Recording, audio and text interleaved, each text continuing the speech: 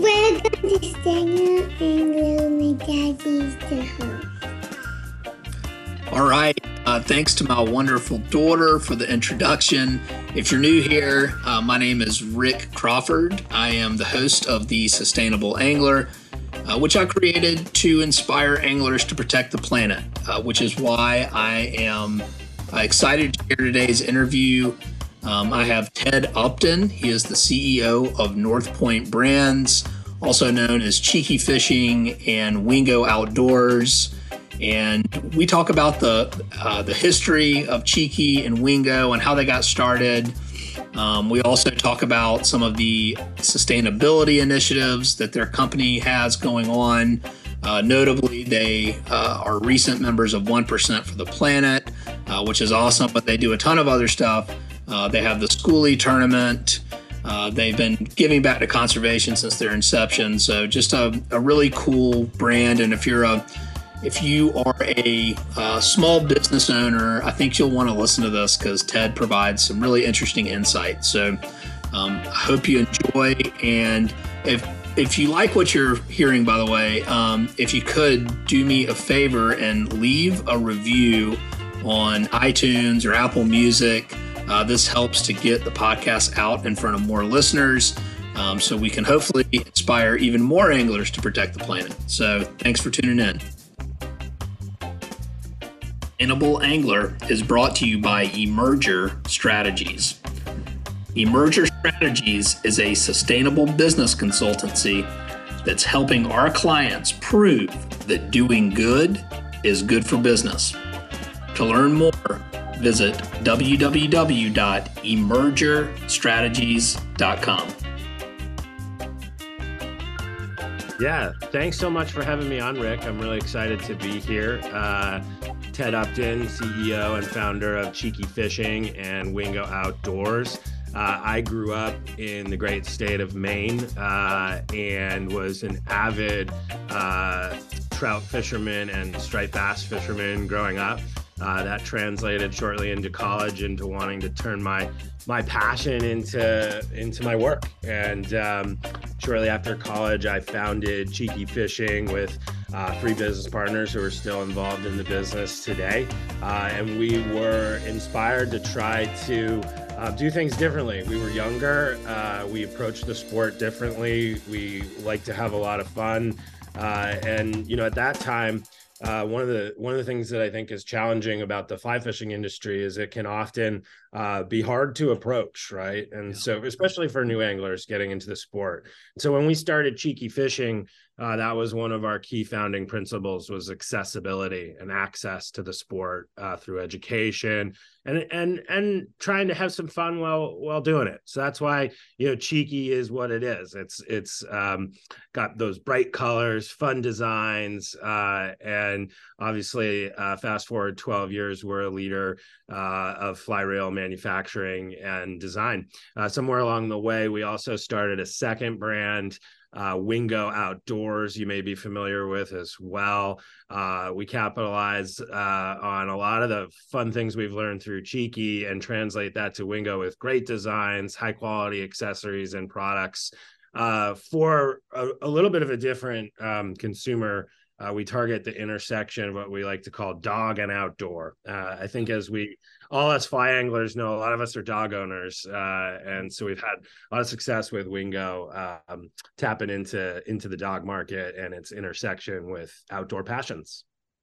Yeah, no, that's awesome. And and thank you for joining and carving some time out and joining the podcast today. I think that when I first started getting into fly fishing I know specifically it was 2008, but when I first went into a fly shop and saw Cheeky's reels and I don't know when that was, but whenever that was, but it was very different and distinguishable from anything else that you saw, which was as an entry-level fly angler, to your point, I mean, it can be a little intimidating sometimes going into a shop and you've got people that are essentially talking a different language like, oh, well, and then, you might want to think about this PMD and and you're like, Yeah, it can be an intimidating sport to get into, and not everybody, grew up with it or had the luxury of having a family member to help them sort of learn the sport and get into it. And so, for us at Cheeky, trying to do things differently and have some fun with it was always core to the mission. But you're right, like we started in 2010, so that's when our fly reels hit the market. Back then, there was very little differentiated in the terms of the way it looked in the reel case, as you point out. Come in and be blacks and silvers, maybe some gold. But we came out with pinks and blues and greens and had a lot of fun with it. We actually took our inspiration from the ski industry. I don't know if there's any skiers out there, but we're all big time skiers. And you saw a lot of like independent, smaller manufacturers doing great things with film and media, but also technology with their products and really cool and interesting graphics. So that was a huge inspiration for us from the get. What well, you bring up an interesting point with that. So as skiers, you saw that. Were there any other companies or industries or heroes, if you will, that you sort of looked up to and was like, hey, let's try and model, or you were inspired by it, whatever. What can you elaborate a little on that? Yeah, sure thing. There were so many in the ski industry, and I think that really was the big one for us, Rick. Like we saw, there are a lot of giants in the ski industry. Really Rosignol and K2 and really big companies that have been around forever. But back in that time, and kind of the 10 or 15 years from the mid to late 90s up through about 2010, when we were getting our company started, you did see a lot of these small, independent, alternative companies leaning into like almost a more progressive demographic of skiers. We love the family element of skiing. I have 3 young kids, right? There were all these younger folks like taken to the backside of the mountain or even the park or doing things a little bit differently. And those larger brands, they weren't really able to cater to this new demographic because it sort of alienated their base. And we looked at that and we're like, this is a really interesting opportunity in the fly fishing space where, yes, we also have larger companies that have a base of more traditional anglers, which we also love. But there are other anglers out there, chasing new species in their backyard or have the luxury to be able to travel a little bit and chase species around the world with different equipment, faster action, different lines. And we felt like there was an opportunity in the marketplace to design equipment for that angler and sort of model after that. So that was our real inspiration. I would say that at the end of the day, like, and this has been a focus of ours for 12 years, it's all about product. So for us, like a lot of what we're talking about is kind of the market and demographics, but we've always felt and believed that top quality product is it starts and ends there. So, if you don't make really great products that are performance oriented, reliable, dependable, then there's not much point in much of the other conversation. So I believe it starts and ends with product, but to be able to approach it in a way that's a little bit different with marketing and your consumer demographics, that's what Cheeky's really all about. Well, that is super cool. And you see the same thing reflected in, I would say, in Wingo, right? And that it is all about product, unique design, always stood out from, I mean, obviously you can answer this, but I mean, it was definitely, I think, the first any sort of like fishing scale or design, like belt or something that I saw, which I definitely have some. Another one of those things that stood out in the lineup, of like products that were out there. It's kind of a fun story, actually. It was at a boat ramp takeout, and we were all taking off our waders, and there were 6 or 7 of us, and there were like Patagonia bags and raincoats that were bright colored and all this stuff laying on the ground that I was looking around, and I sort of noticed, why is everyone's wading belt black? It's just this like accessory that comes standard on a belt. And anyway, it started to bug me after 2-3 months. I couldn't stop thinking about it. It's a super small idea. But I was like, you know what? We're going to make wading belts with colorful, fun designs and give people an opportunity to accessorize that portion of their gear in the same way that their sort of their bags and jackets and all those things are bright and fun and allow you to bring a little bit of your own style. So we did it. It took off. We sold out like instantly. And then we started making dog collars and leashes and everyday belts and socks and other just fun everyday accessories. Yeah. And gear that allowed you to bring a little bit of your outdoor passion into your everyday life. But yeah, it's all about the product and having fun with designs and patterns and quality and materials. And the biggest thing for us, especially recently too, the big pillar for us is sustainability and how we approach product from a total footprint perspective. And that's been a huge part of our focus over the last several years here. Nice. And on the sustainability front, which I know that y'all are members of 1% for the Planet, as am I, or my company, Emerger Strategies, which is a big commitment. But y'all actually have an initiative, and it's 3% though. But you're a 1% for the Planet member. Could you tell us a little bit about that initiative? I sure can, Rick. Yeah. So I think the first thing though that I want to say is that this is a journey for us. We're not there yet. And we're just at the beginning. And there's so much more that we hope and aim to do. Not only because it's the right thing to do for the planet and the places that we love, but I also think it's good for business as well. And I also think we can be an example, even though we're a small company. We want to be an example for a company of any size that can be all in on sustainability. So, we're not all the way there yet. We don't claim to be. We vow to get there in the end, but we're taking some steps that are exciting and really interesting. So you mentioned our 3% give. Yep, it's a 3% give, and it's also not of profit. It's 3% of our revenues. So I think that's a really important distinction to understand. Not every company is profitable all the time, right? And so when it's 3% of profit, that's wonderful, especially when it can be a meaningful contribution in the end. But one of the things that we think is so impactful and meaningful about 3% give of our revenue is that anytime an order is placed by a retailer or on our website, 3% of that order is going to go to conservation organizations that help our planet. You mentioned 1% for the Planet. We also joined 1% for the Planet as part of this 3% initiative because we really wanted a third-party framework to govern our entire 3% give. We thought it was really important. There's a lot of like greenwashing stuff out there and just giving for giving's sake and trying, for the sake of the corporation and growth and revenue. And that's not what we want. We want a real framework. We want to make a real difference. When we give, we want it to be audited.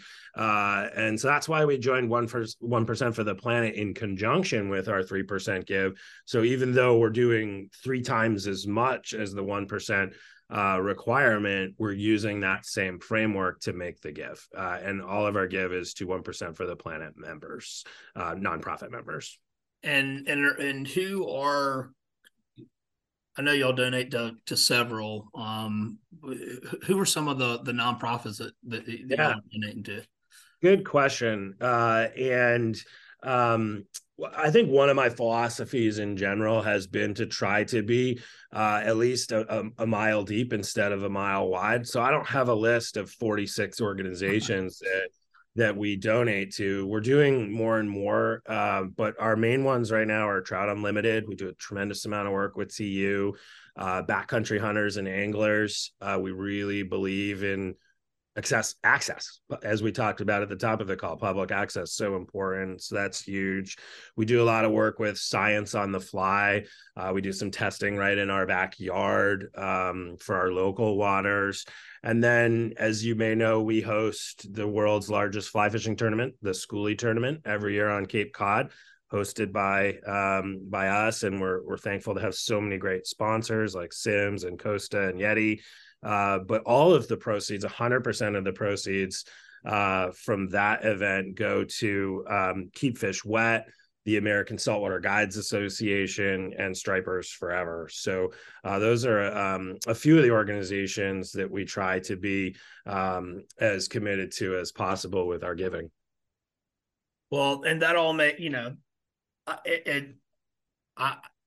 let me back up. I guess I should say there are so many companies out there that for some reason don't necessarily understand the importance of giving back to conservation the way that y'all are, particularly as you mentioned, in an auditable way with 1% Right. of the planet, right? And having sort of a third party certification, but also these great nonprofits that are doing work to protect and restore the fisheries that your business is dependent upon, aside from what we all love, right?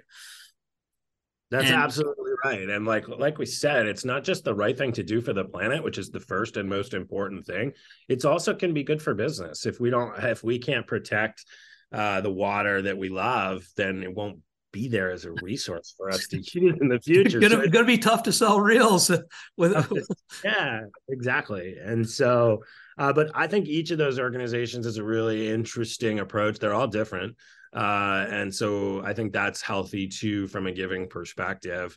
But yeah, having that auditable framework for this, I think it's really important. By the way, a huge portion of it is obviously we're doing 3% give and writing a lot of checks, but I think it's important to call out that we're also involved with our time with these organizations.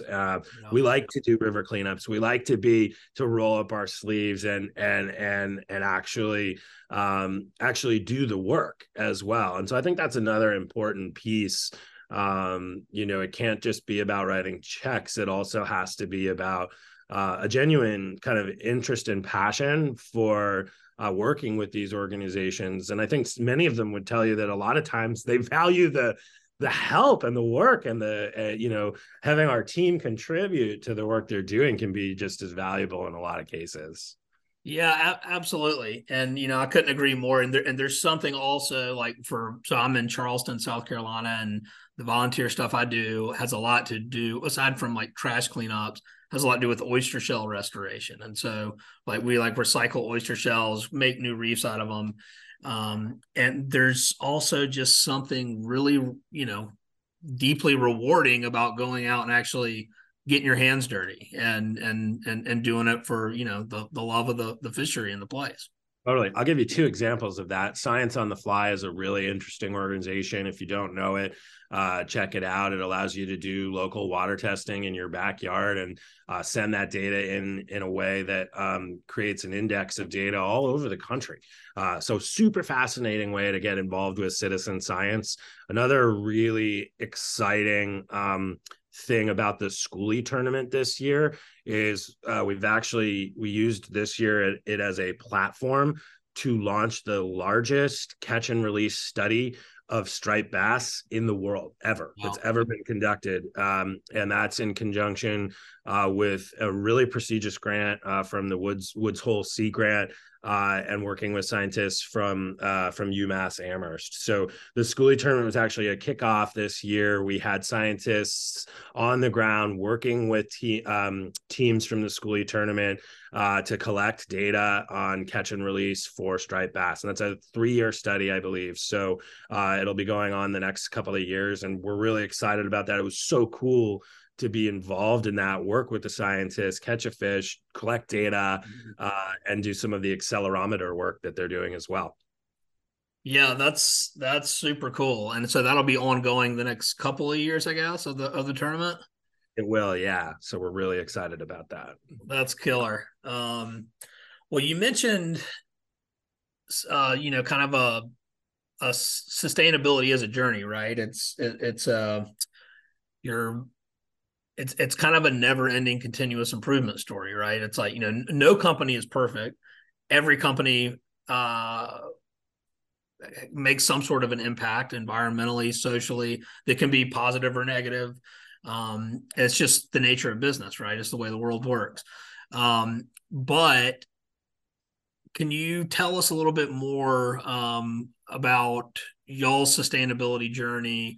I know conservation has been sort of embedded into the baked in really since inception probably. But could you tell us a little bit more about y'all's There's journey? more to it than that, and it is a journey, and I think there's a lot we need to keep working on. So, one of the things that we're really focused on right now, just kind of a look under the covers, if you will, we're really focused on our packaging. It's one of the ways that I think we can make an immediate impact, and also evaluating and understanding what is our overall footprint. And we make product all over the world. We make a lot of product here in the US. We make some in China and Korea. And so understand, I think one of the first steps, for anyone listening that's trying to understand, how could I get started with something like this? I think trying to understand your footprint and doing that analysis is one of the best ways to get started and realize, what can we be working on? What are the areas? It's not just about writing checks or even volunteering for the time. As you pointed out, every business has an impact. And so trying to minimize that impact, I think, is really important. So those are some of the other things that we are focused on here at North Point Brands. Well, that's super cool. And I mean, I think that's really important if anyone is listening who's a business owner, to take away from that is like, you have to start somewhere, and it's about kind of wrapping your head around, okay, where are we? Where can we improve? And then taking those steps. And I commend y'all for taking those steps. And I'm looking forward to seeing more of what y'all have going on when y'all are ready to close the hood and Yeah, absolutely. and let us in. We hope to make steps every year, meaningful steps with all of our product production, packaging, and our work with conservation organizations. So, this year we were really excited to lean into our initiative to give 3% back and join 1% for the planet as that framework. The Schoolie tournament, something that's been ongoing for over a decade, and a huge platform for conservation there. And then our work with some of these other organizations I mentioned has been something we've really done since the very outset. We've been partnered with Trout Unlimited and others since the day we started. That's super cool. Well, can we dive a little bit deeper into the Schoolie tournament? Because I mean, you're kind of saying this nonchalantly, but and I have never been to it, but I mean, it is massive. I mean, you mentioned the world's biggest, but I don't think people, if you're not familiar with it, understand how big it is. It's a huge tournament. It is. We're so privileged to be able to host it. We started it in 2011, so this was our 12th annual this year, and it has grown swiftly into it really is the largest fly fishing tournament in the world. We have to cap it. I think we had over 600 participants in total this year. Such a fun tournament. Why is it so big? Why do so many people want to be involved? I think there's look, we're New England saltwater fishermen. We are pent up all winter long, right?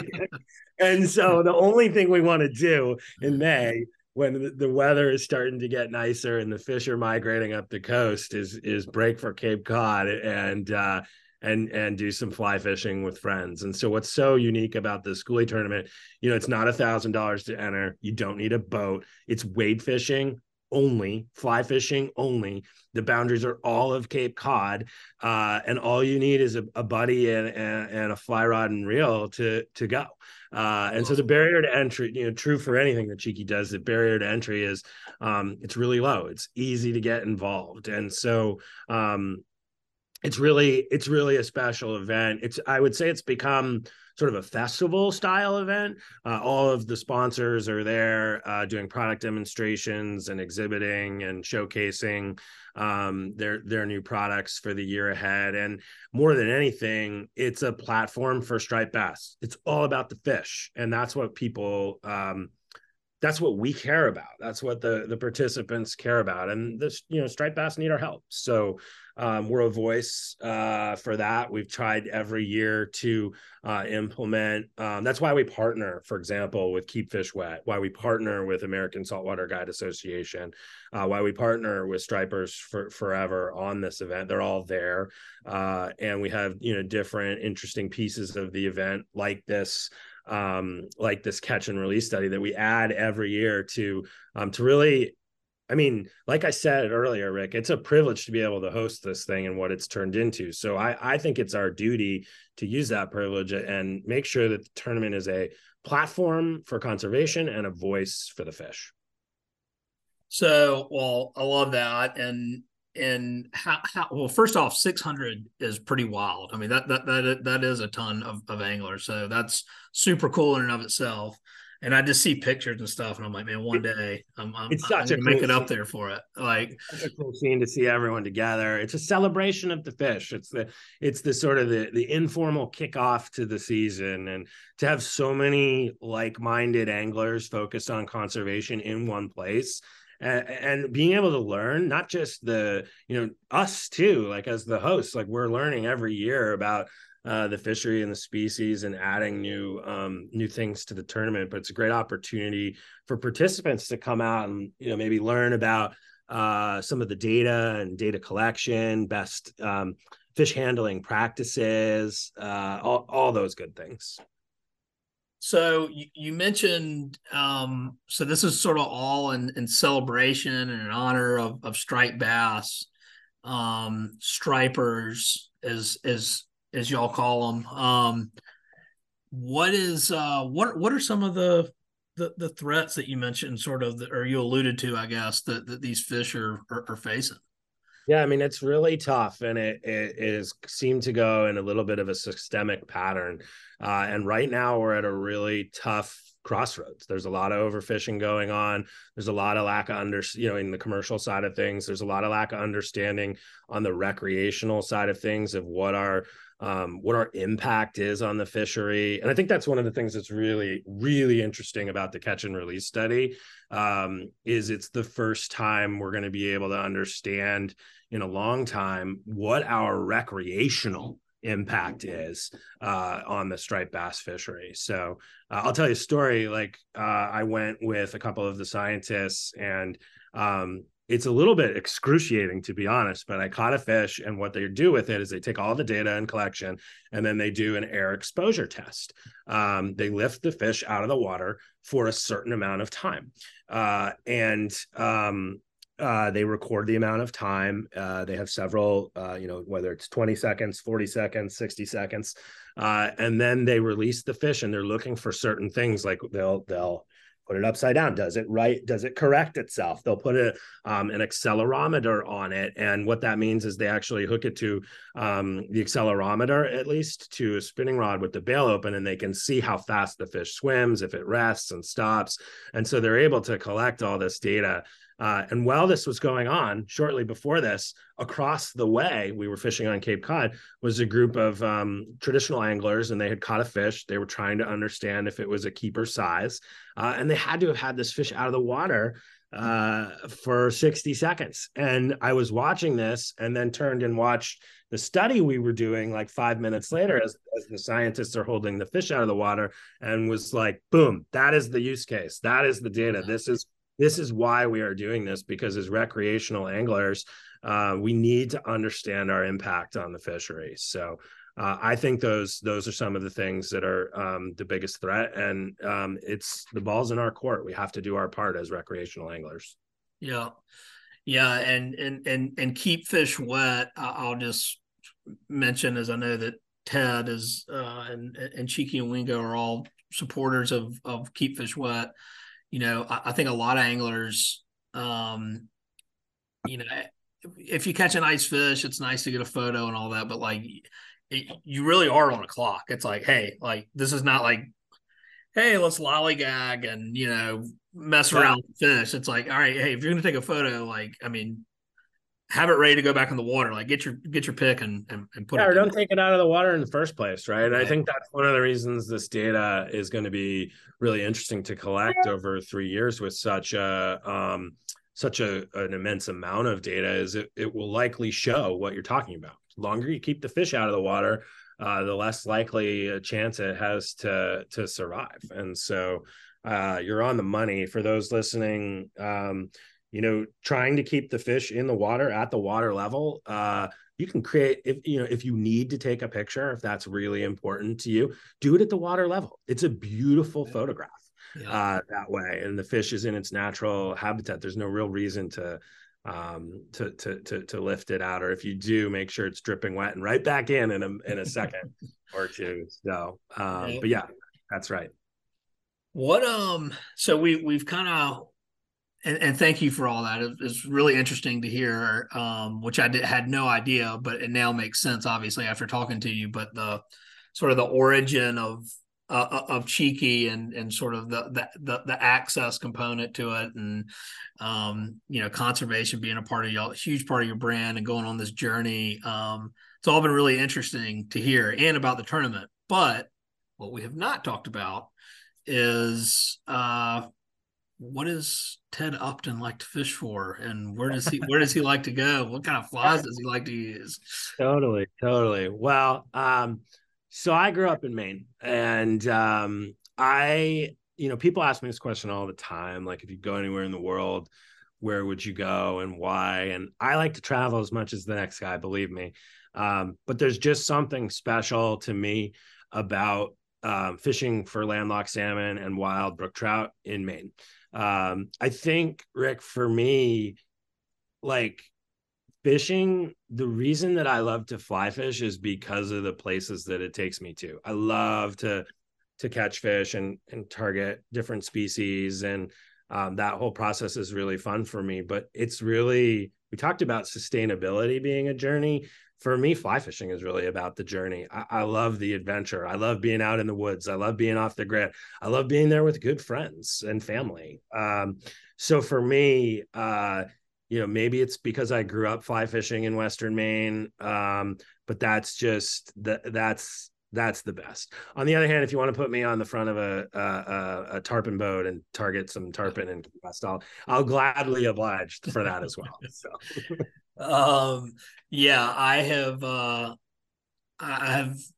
been on a tarpon odyssey this year, and I have been to the Keys a few times. I fished for them here in South Carolina, in North Carolina, and in Virginia this year. So I've more or less followed a migration, and have fed them. I've hooked them. I've jumped them. And I have not landed one, and it's driving me nuts. My last tarpon trip was last June. We landed about 5 minutes before in Key West, about 5 minutes before the tropical stormed in.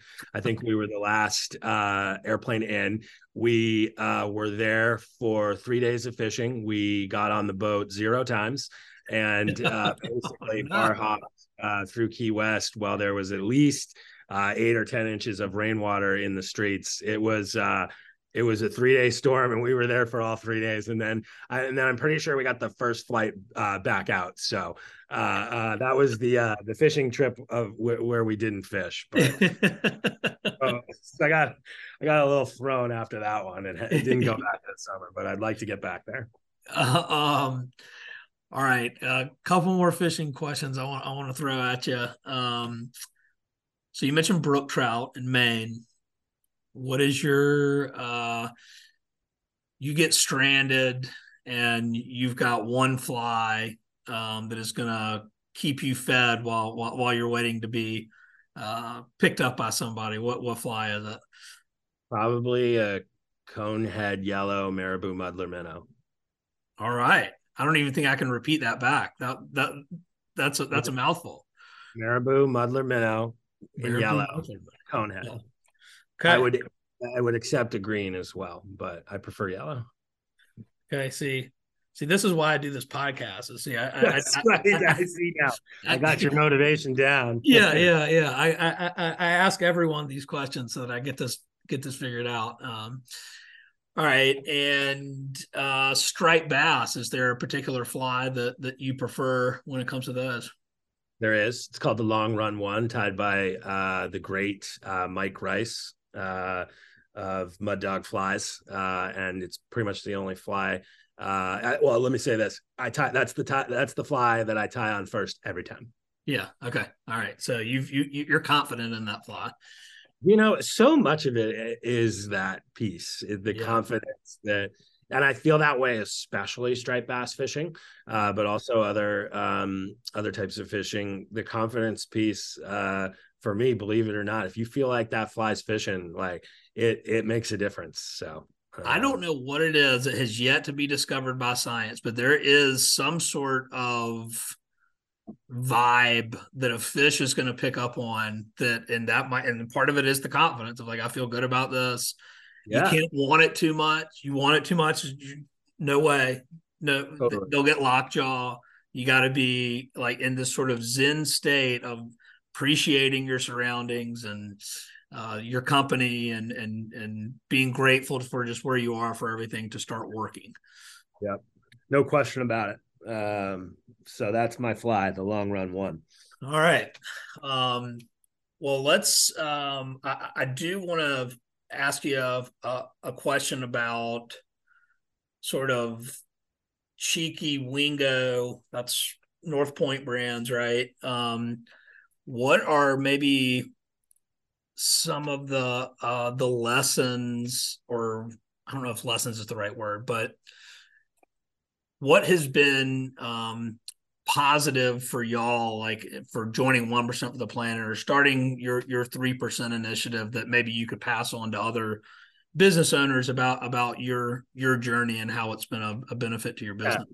That's a really good question. And I know we've talked about this a little bit, but I think like the really important thing for us was to take a big step, right? What can we do now today, right? We need to understand our footprint. We need to work on our packaging.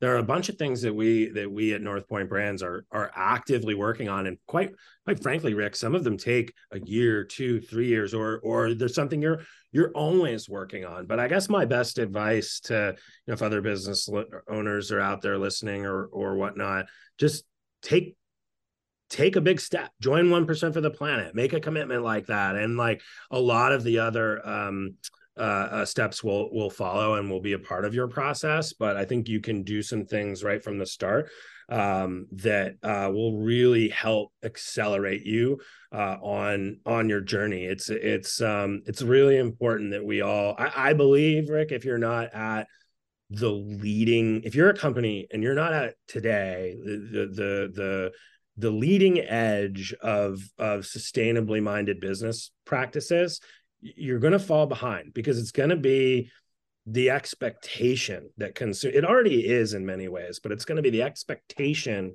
of consumers, or even retailers may force that through as well. And so, like we said several times, not only is it the most important thing, that it's just the right thing to do for the planet and conserving those places that we love, but I think that it can also be really good and smart for business as well. Yeah. Well, Ted, I think that is a pretty positive message to wrap with. I wanted to make sure that everyone knows where to go to support your brand, and where can people get some gear? Yeah, you can see our websites, cheekyfishing.com, wingooutdoors.com, or any of our anywhere they sell really high quality fishing reels around the country. You'll find them in our great retailers. We're actually super excited because we recently won a really coveted award at ICAST. We won the best new fly reel for the year. That's our spray series coming out in November. For a little company like ours, to achieve that and to win an award like that, up against some of the behemoths in the space. It really says a lot about the product itself. So we're thrilled about this spray. That'll be available in November at retailers nationwide. Awesome. Yeah. And congrats on that. That's a huge accomplishment getting that at ICAST, which is great. So yeah, thank you. It's to the whole team. Yeah. We were many months and months in development on that product. So well, I'm stoked to check that one out. And I would just say, is for anyone listening that obviously is a fly angler, go to your local fly shop, test out a Cheeky. If they don't have it, tell them to get their butt in gear and start selling Cheeky, because they're giving back to the resource, and just one of many reasons to support a business that aligns with your values. Remember, any purchase of any Cheeky or Wingo products, 3% of that purchase of that revenue, whether you buy it at a fly shop or whatnot, goes to conservation organizations. So I think that's awesome, and we're gonna keep accelerating our sustainability journey. And hopefully, you'll have me back on in 3 or 4 more years, and I'll have some really exciting things to be talking about on our progress. Awesome. Well, Ted, thank you very much for your time. Really enjoyed talking with you. Yeah, Rick, thank you. It was a real pleasure to be here. I really appreciate it.